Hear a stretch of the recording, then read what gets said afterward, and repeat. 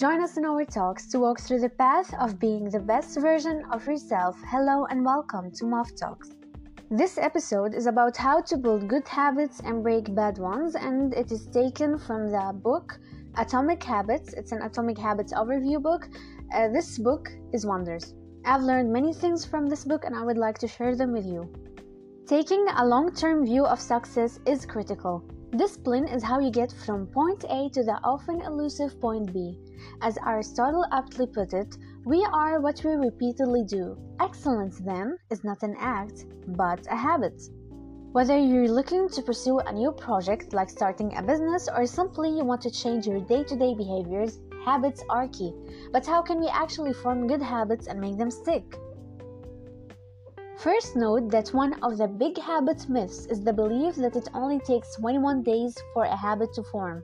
Through the use of weasel words and an uncited quote-unquote research, personal development dweebs try to sell programs on this magic 3-week span. Actual research on the subject shows this popular belief just isn't true. How long it takes to form a habit depends on the individual, the habit being formed, environmental factors, etc. Like most research, it's far more messy and doesn't make for great book titles like 21 days for blah blah blah.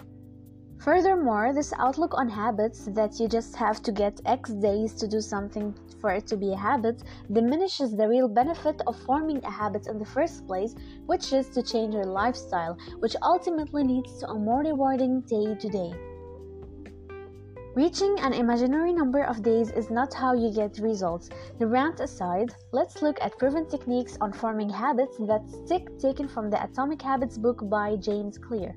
Number 1. Habits are the compound interest of personal growth.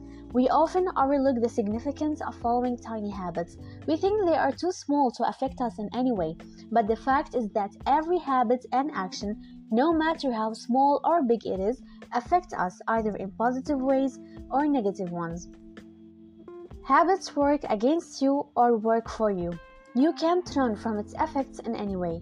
If you add a small good habit into your life and practice it daily in a small quantity, it will stick in your life and increase in proportion because time magnifies everything. Same goes for bad habits. The book says, ultimately, it is your commitment to the process that will determine your progress. Habits are the compound interest of self-improvement. Getting 1% better every day counts for a lot in the long run. Time magnifies the margin between success and failure. It will multiply whatever you feed it. Good habits make time your ally.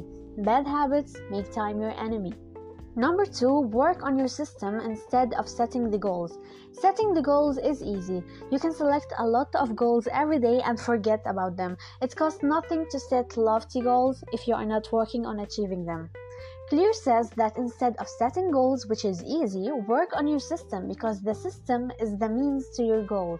If you want to win the game, focus more on improving your system of life. Make yourself fit for achieving endless goals. If you have a weak body and mental system, setting goals won't bring you any good. If you work on your system and make it fit, achieving any goal will be easy and you will win the game always. As said from the book, if you want better results, then forget about setting goals. Focus on your system instead.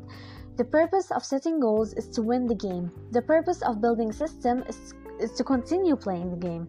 True long-term thinking is goal-less thinking. It's about any single accomplishment. It's about the cycle of endless refinement and continuous improvement.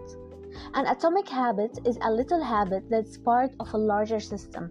Just as atoms are the building block of molecules, atomic habits are the building blocks of remarkable results. You do not rise to the level of your goals, you fall to the level of your systems. Number 3, focus on who you want to become and not what you want to achieve. Identity plays an important role in our lives.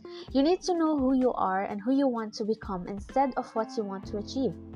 Instead of achieving something, focus on becoming the person you wish to be. For achieving our goals, we often change the wrong thing in the wrong way. For example, there are 2 scenarios.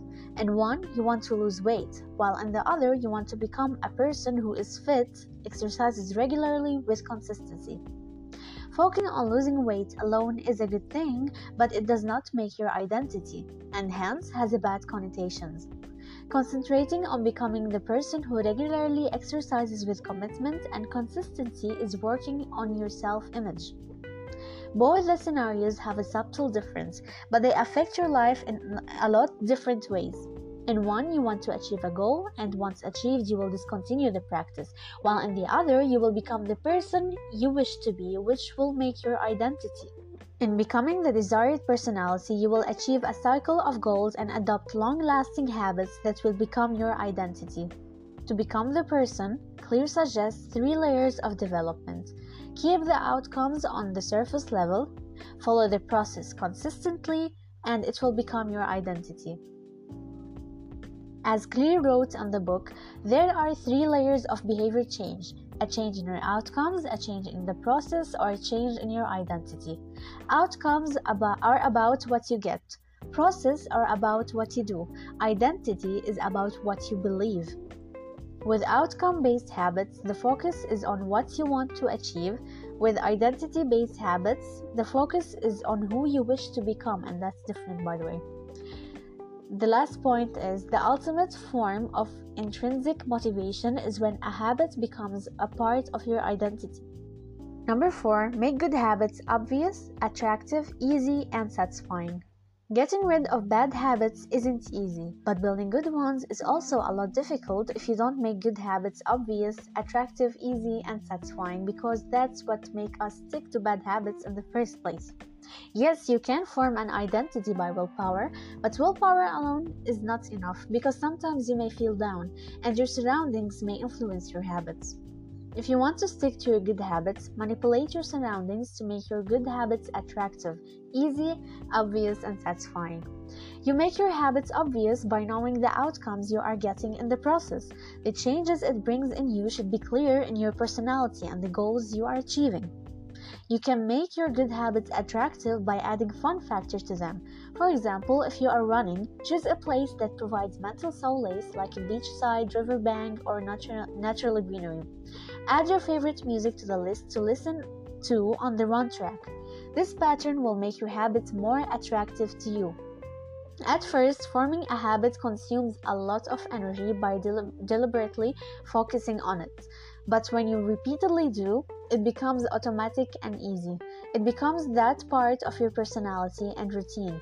Once it becomes automatic, it becomes easy. Repeat the habit consistently until it becomes easy. Remove the hurdles in the way. Join the nearest gym or find a beautiful run track that's easily accessible, or even find a good dance workout you can do at home.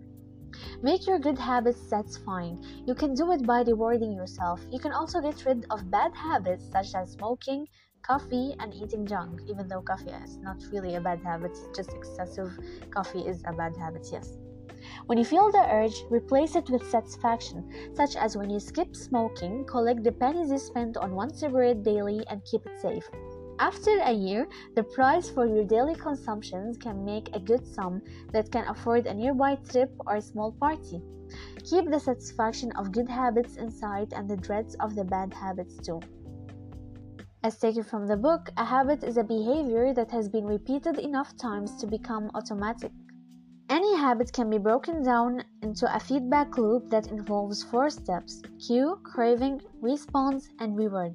With enough practice, your brain will pick up on the cues that predict certain outcomes without consciously thinking about it.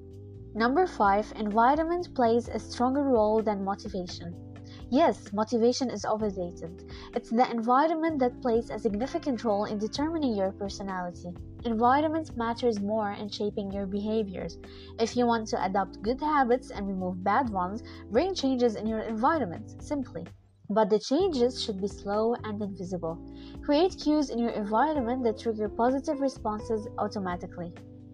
Here, the new environment means to change the outer surroundings alone and bring changes in your internal environment that supports your exterior changes. You can do it by skipping a meeting with friends and peers who are involved in bad habits, enjoying the people who participate in positive activities or in the habits you want for yourself. Skipping an old environment and gradually entering a new environment has a powerful effect on your behavior, habits, and overall personality. All this happens through a process, and you slowly emerge as the new person and build the identity you wished. Follow this, and it has much greater impact on your life. As written from the book, small changes in context can lead to large changes in behavior over time. Gradually, your habits become associated not with a single trigger, but with the entire context surrounding the behavior. The context becomes the cue. Environment is the invisible hand that shapes human behavior. It is easier to build new habits in a new environment because you are not fighting against old cues. So the message of the book in short is: number 1, Atomic Habits is the product of the consistent effort of tiny and easy to do practice that becomes part of your routine, that is the incredible source of power and the component of the personal growth system. Number 2, you get caught in a cycle of repetition of bad habits, not because you don't wish to change, but because you don't have the right system. Number 3, changes that seem insignificant and unnecessary at first would give you amazing results with positive changes if you practice them for years consistently. So we reached the end of this episode. I hope you really enjoyed it and found it useful.